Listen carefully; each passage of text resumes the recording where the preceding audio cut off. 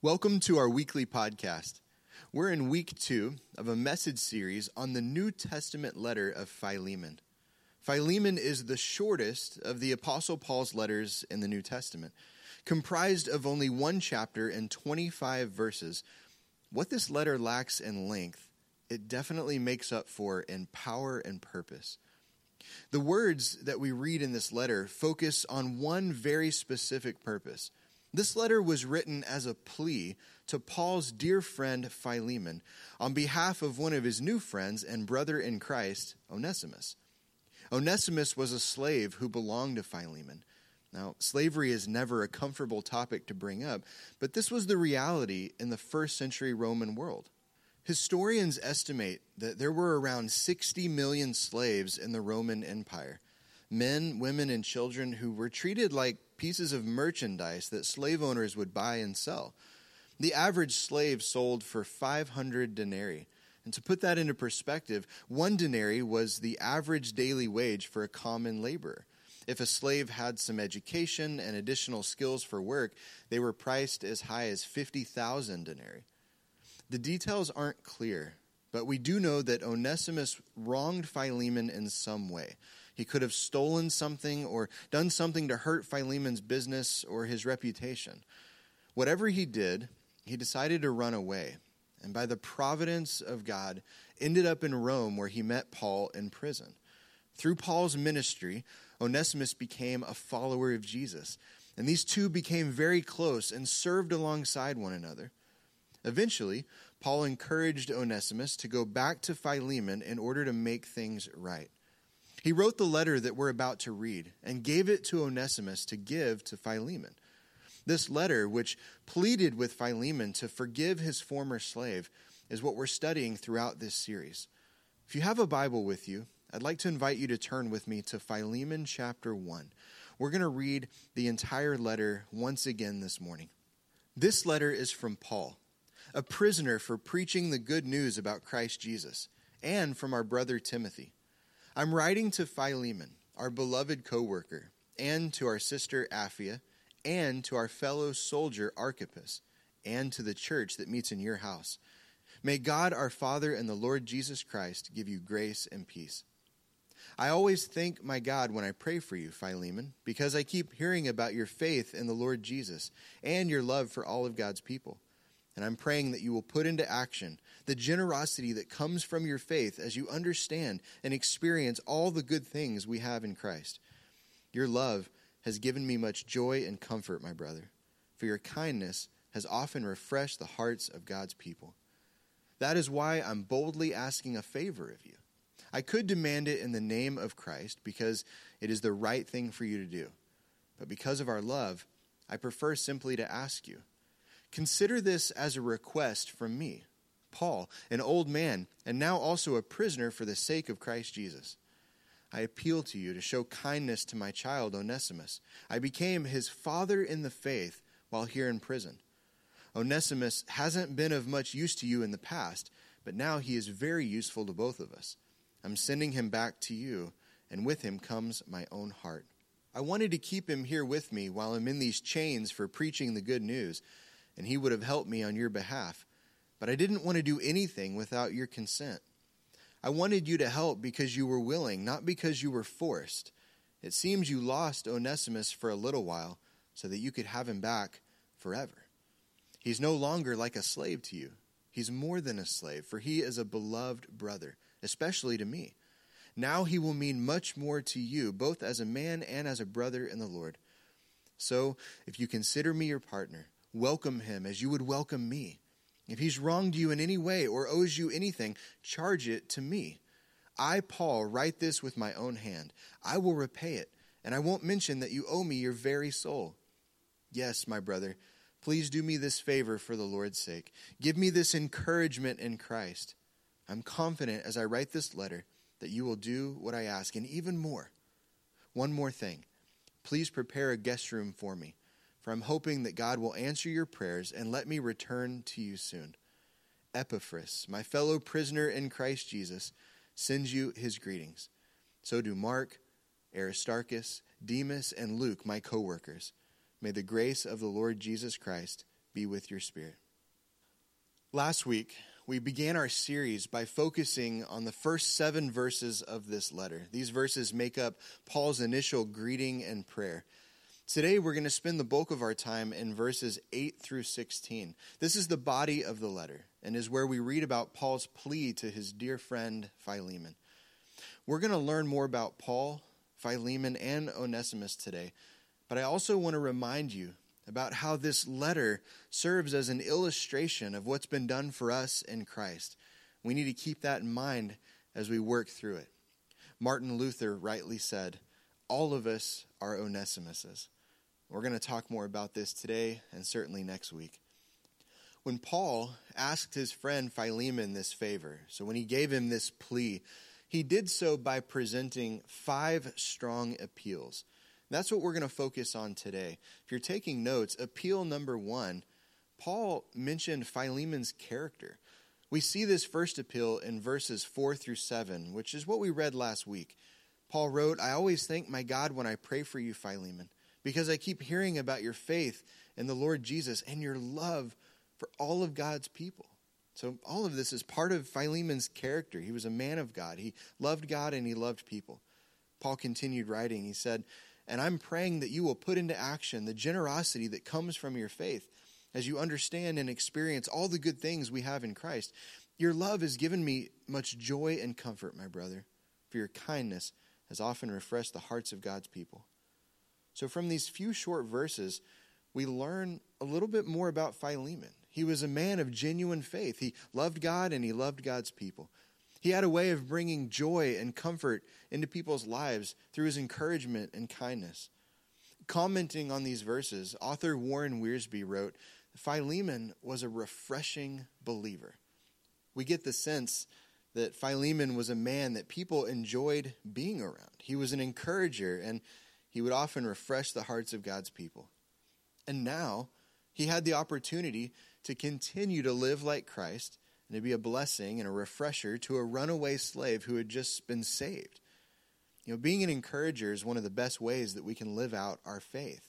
We know that God, the Holy Spirit, is our encourager, and we're called to encourage others as we experience his encouragement in our own lives. John chapter 14, verse 16 says, "And I will ask the Father, and he will give you another advocate who will never leave you." So these are the words of Jesus. And that word advocate in the Greek is the word parakletos. This word literally means comforter, encourager, or helper. The Holy Spirit is our advocate. He's our encourager. This is part of his role in our lives.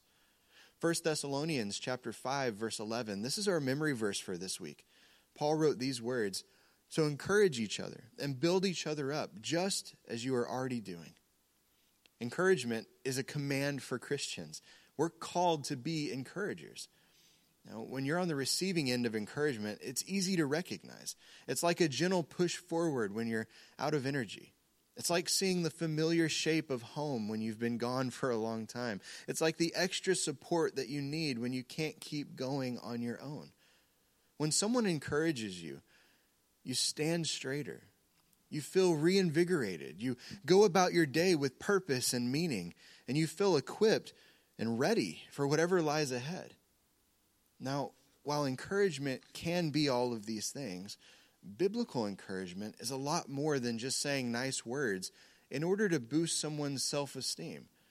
Biblical encouragement draws the attention away from self and puts it on God. It's not about what a person is capable of doing on their own, in their own strength, but what God is capable of doing in and through them. It's a reminder that our strength ultimately comes from God. Biblical encouragement is also always Christ-centered. It points us to Jesus. It's a reminder of who he is and what he's done on our behalf. It's a reminder that as Christians, God's Spirit lives inside of us, comforting, instructing, guiding, and transforming our lives. Biblical encouragement also builds up. A new building needs solid materials if it's going to stand the test of time. It also needs a solid foundation to stand upon. When we encourage others, we need to use words that remind them about solid biblical truth. God's word is our foundation. And finally, I would say that biblical encouragement is often silent.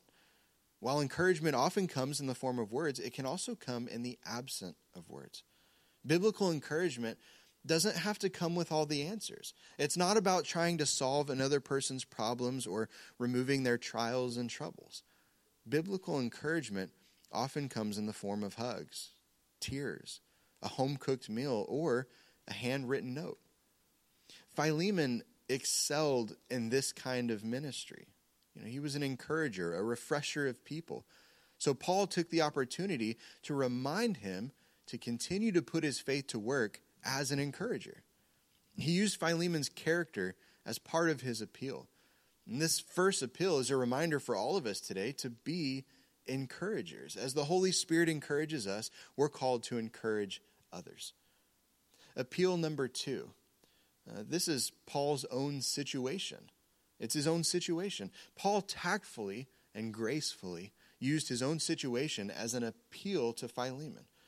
We read about this in verse 9. He says, "Consider this as a request from me, Paul, an old man, and now a prisoner for the sake of Christ Jesus." Paul's plea to Philemon was absolutely done in love, but it was also done with a little bit of force. He added the self-descriptions of being an old man and a prisoner for Jesus, not to receive pity or sympathy from Philemon, but to show that he was a man who had paid his dues. He deserved to be heard. He had some wisdom because he'd followed Christ for some time. This appeal only reinforced the importance of what he was asking Philemon to do. The phrase old man can also be translated as ambassador. And Paul was an ambassador for Jesus, someone who wanted God to receive all the glory. He was concerned about kingdom things. The third appeal, if you're taking notes, was Onesimus' conversion. Onesimus ran away from Philemon as a slave and as someone who had wronged him in some way. But now, Paul was sending him back as a brother in Christ. Philemon chapter 1 verse 10 says, "I appeal to you to show kindness to my child Onesimus.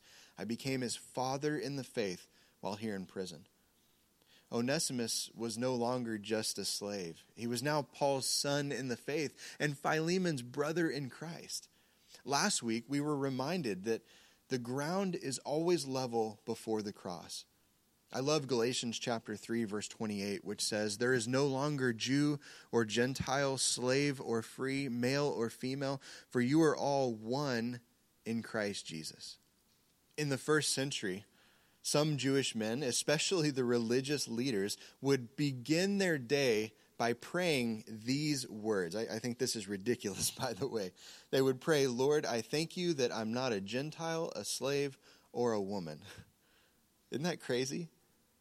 We know that God's role for women has only been enhanced for the good because of the effect that Christianity has had on the world. And because of Jesus' own life and ministry, we also know that the gospel is for everyone. The ground is level before the cross. This letter is an amazing reminder about how the gospel knows no limits. It knows no bounds. I'd like for you to think about this question for a moment. What is the greatest story of transformation through faith in Jesus that you've ever heard? I had to really think about this question. I ended up calling my wife to pick her brain this week.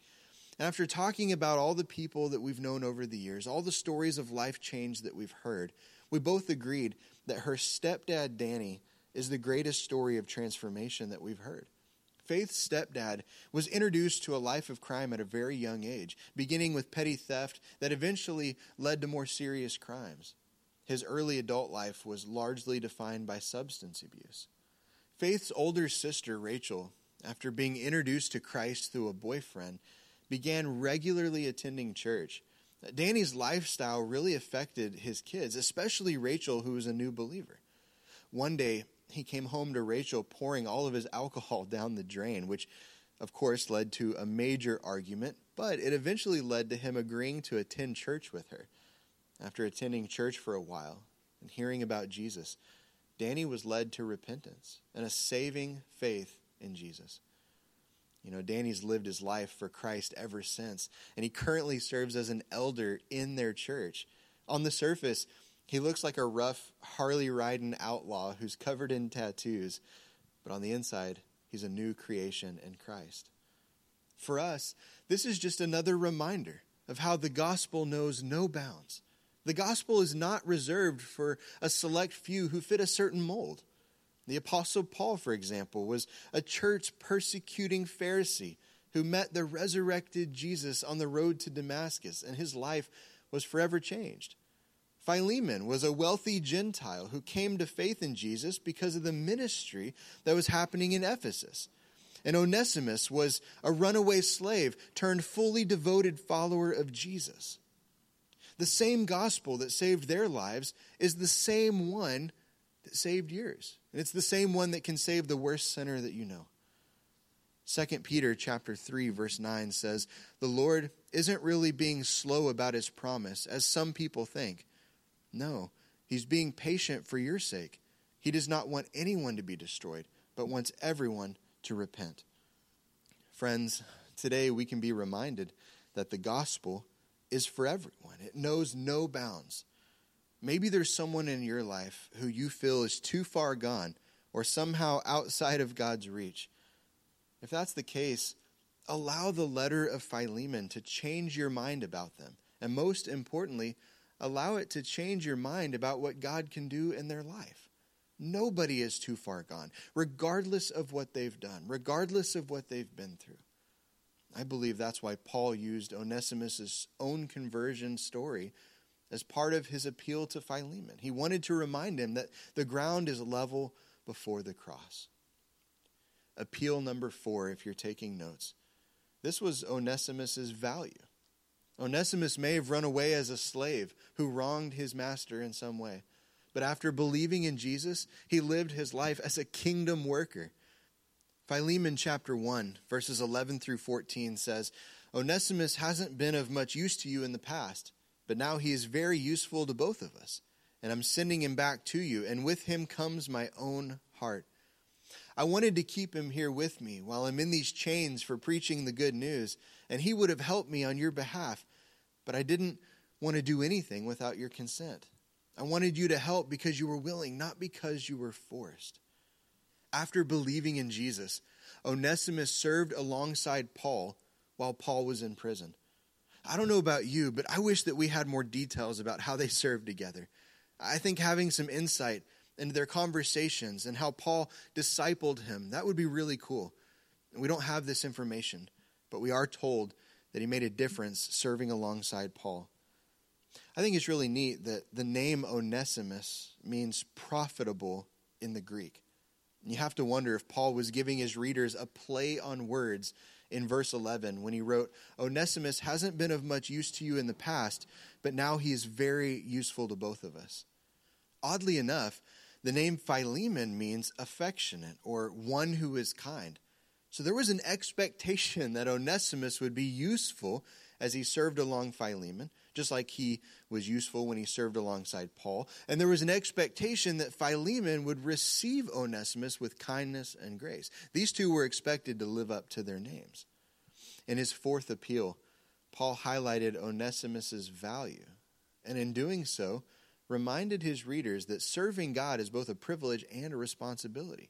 Serving God is no different today in our lives. We don't serve so that we can receive recognition from others. We serve because we were bought with a price, because our lives belong to the one who made the ultimate sacrifice on our behalf. Well, the 5th and final appeal is the providence of God. The providence of God is the working of God's sovereignty to continually uphold, guide, and care for his creation. Providence is when God orchestrates ordinary events for kingdom outcomes. Philemon chapter 1, verses 15 and 16 says, "It seems you lost Onesimus for a little while, so that you could have him back forever. He's no longer like a slave to you. He's more than a slave, for he's a beloved brother, especially to me. Now he will mean much more to you, both as a man and as a brother in the Lord." God allowed Onesimus to go to Rome so that he could meet Paul and hear the good news about Jesus. I have to believe that Philemon and his family had witnessed to Onesimus and had prayed for him while he was with them. But sometimes it takes hearing the same message from a different person for the message to really sink in. It was always God's plan that Onesimus would travel to Rome and then return back to Colossae so that he could be reunited with Philemon. God's providence is all over this story, just like it's all over his word and all over our lives. Proverbs 16 verse 9 says that we can make our plans, but the Lord determines our steps. Even God's permissible will for our lives is part of his plan. Nothing surprises God, and nothing is ever an afterthought to him. God allowed Onesimus to run away as a slave so that he could return as a brother. And this was Paul's plea to Philemon. It was a plea of restoration, that Philemon would receive Onesimus back as a brother in Christ. Today, as you think about these 5 appeals, although forceful at times, it's easy to see how Paul tenderly convinced his friend Philemon to forgive Onesimus and to welcome him back as a brother. We have to understand that this would not have been easy for Philemon to do. Forgiveness rarely is, but it's always necessary. To help with the process, Paul offered up the perfect solution. This was a costly solution for Paul, but he was willing to pay the price. And this solution ultimately points us to Jesus. So what was this costly solution? Well, for that, you'll have to come back next week.